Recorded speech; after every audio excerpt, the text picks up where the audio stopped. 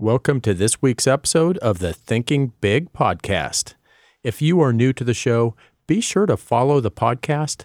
This way you'll be notified whenever a new episode is available. Today, we're going to finish up the series on the mind, and we're going to be focusing in on how we can program the UOS, the operating system of your mind. We are going to learn how imagination and creativity is the programming language for everything we want in life. And that creativity is what sets us as humans apart from every other creature in this world with a nervous system.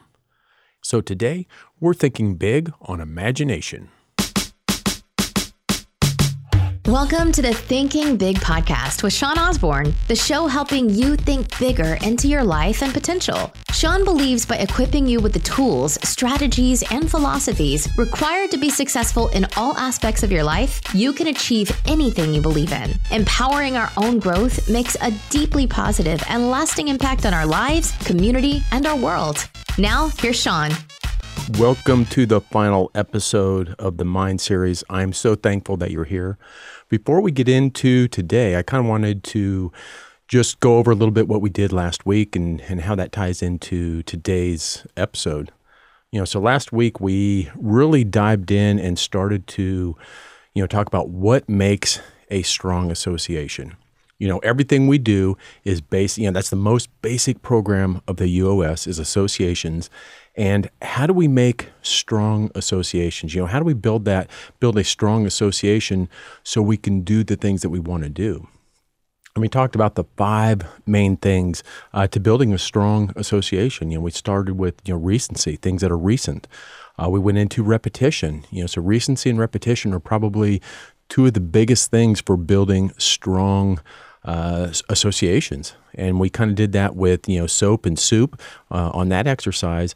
But that repetition and that recency really makes a big difference.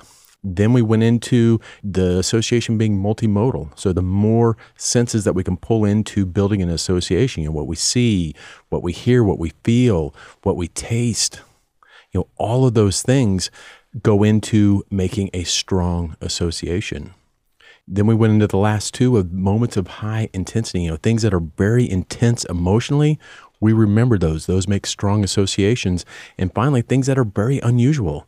If you make that association very unusual, you will remember it. It will be an association that pops up in our programming when things come up. And again, I talked about Jim Kwik's book, Limitless, a fantastic book on how to memorize things. And he talks about exactly that, making things unusual. Then we went into something that I think is very important, and that's your FastOS runs a massive reality simulator that's running literally millions of simulated realities at one time.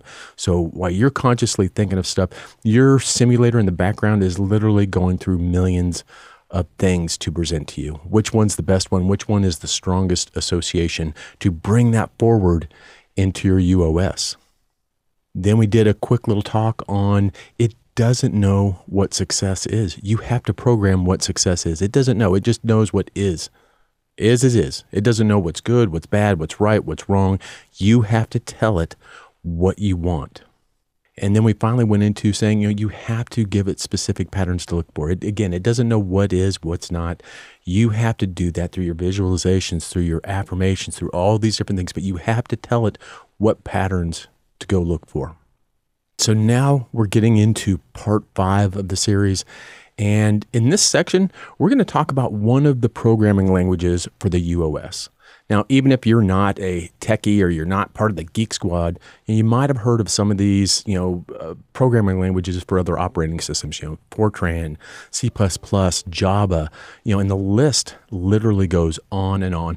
And those are what's used to create the programs for those systems. And one of the best programming languages for the UOS is something that you all have, you've all done, something you learned as a child, and it's the language of imagination and creativity. This is why imagination is a pillar in the Thinking Big philosophy. So we think in pictures, and we use these pictures to associate things with other things.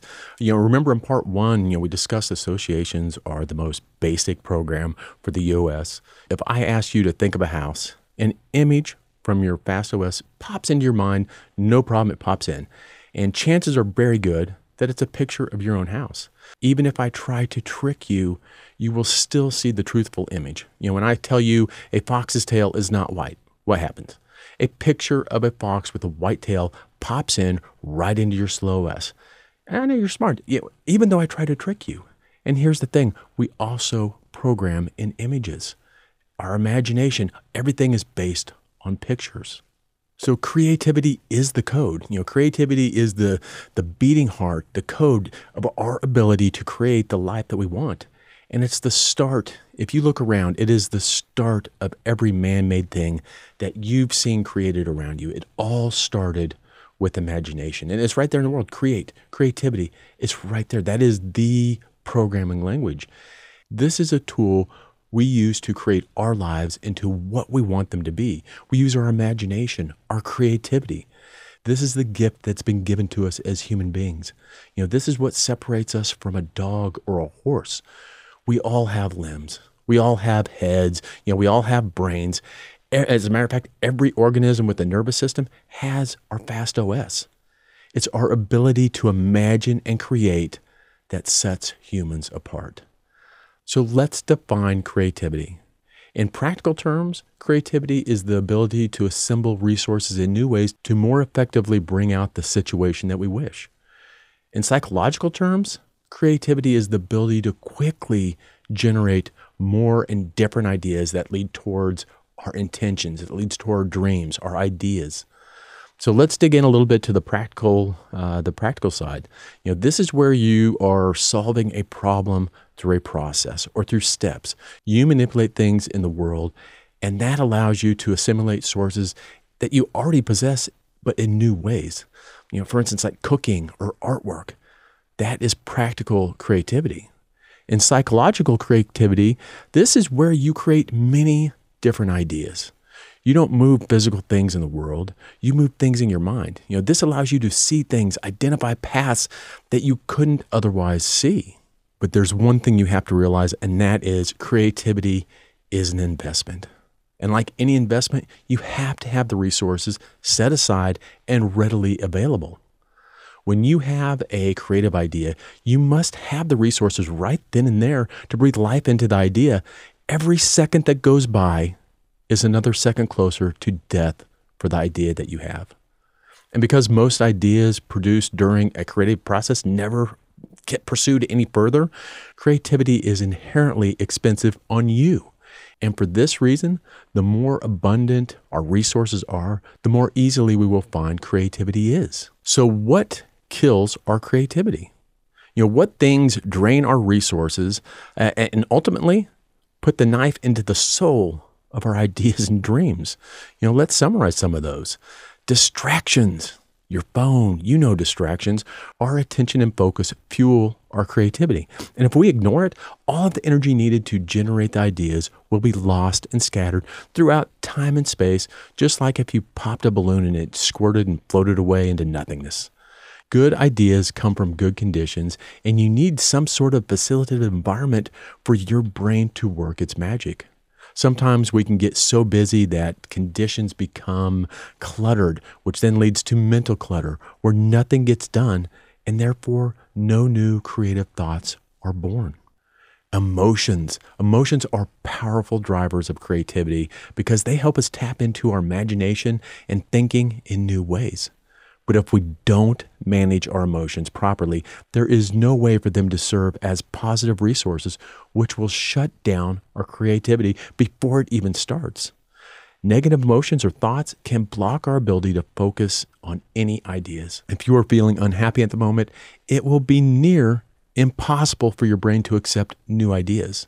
Instead of pushing through and forcing yourself, let's just wait until you're in a better place. Wait until you're in a little bit better mood before continuing with your creativity. When you are exhausted, whether it's physical fatigue, emotional fatigue, intellectual fatigue, these all take away from our ability to be creative.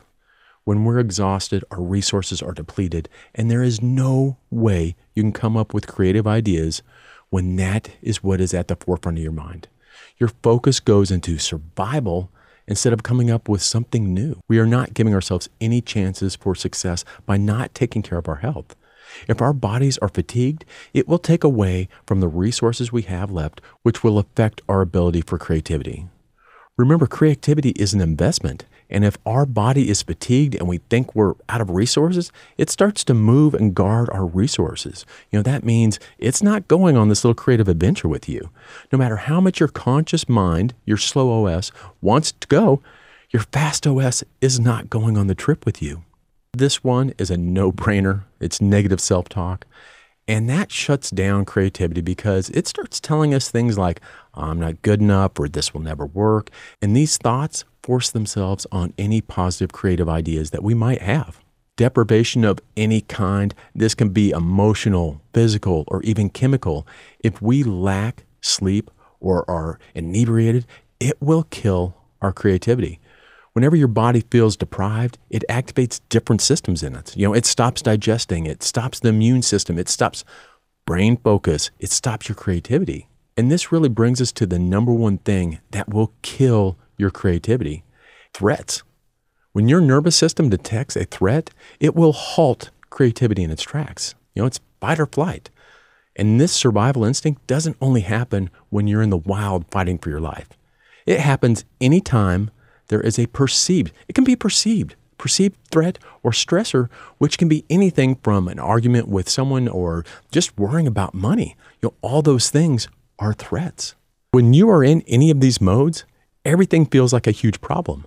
And the idea of coming up with something new seems totally impossible. This is when we need to learn how to manage creativity killers so that it doesn't affect our creativity. The best way that I found out to calm my mind and feel better about creating again is meditation. When I meditate for 20 minutes in the morning, before any other commitments, or in the evening after work, I immediately start feeling more relaxed and ready to take on anything because my body has been able to reset itself. I'm getting those resources back. These distractions and stressors which were taking over before are now gone. All right, so let's move on. We're going to talk about, how to delete unhealthy programs and really reclaim your power of your OS. Now, before we get into this, I'm going to tell you this one thing. Willpower can't resist your fast OS. Willpower can't resist your habits. It's impossible, but it can help erase them. Because your normal conscious, the thing that you think is you, is not really involved once a habit has been programmed into the fast OS, it is nearly impossible for willpower to directly oppose a habit or a program. All that happens is you fail and you begin to associate trying to resist the habit or the program with failing to resist the program or habit. And it becomes even more deeply captured by the habitual behavior, by the habitual program. Direct opposition, as we've learned throughout this entire little series, is almost always a bad way to use your energy. Instead, we need to remove these habits, these programmed source of energy, and move it from the fast OS superhighway, where it's a habit, where we have no conscious effect on it, back into the realm of something that we can make conscious choices about in the slow OS. Even the most powerful habits and addictions begin as associations. I'm going to say that again. Even the most powerful habits and addictions begin as associations. And a simple process can break them. I'm going to introduce two things that you've done since you were a kid. You would love to do them. And normally I don't recommend you do these little programs. But when it comes to breaking a habit or a program, I think it's okay to use these. And these two things are called procrastination and distraction. I know I don't normally teach this, but procrastination, when you feel the urge to act, delay. The classic count to 10. There's things like, I'll check that again for that text message in 2 minutes. Or I will eat that donut after I walk around the block. Create delays of at least 2 minutes, if at all possible. All you're doing is breaking the cycle. You're not doing anything but breaking a simple cycle. When you see that arise, procrastinate, delay. Take a few minutes out. Develop distractions. During that delay, change your focus. Change your association. Socialize, eat or drink, unless that's, of course, the habit you're trying to break. Wash your hands, take a walk, play a game, Watch a video. Engage your senses. Instead of acting out that habitual program, give your FastOS new associations, new programs when those needs arise, when those desires arise. This isn't, any way to trick or deny yourself. After, you do the delay, you can always go and perform that habit if you still want to. But by just waiting, it will be weaker. You will be setting up new associations. This is how you can break those. It's very simple. It's very simple. When you break that association, you don't even realize the power that it has on you. And this brings us to one of my favorite quotes from Carl Jung.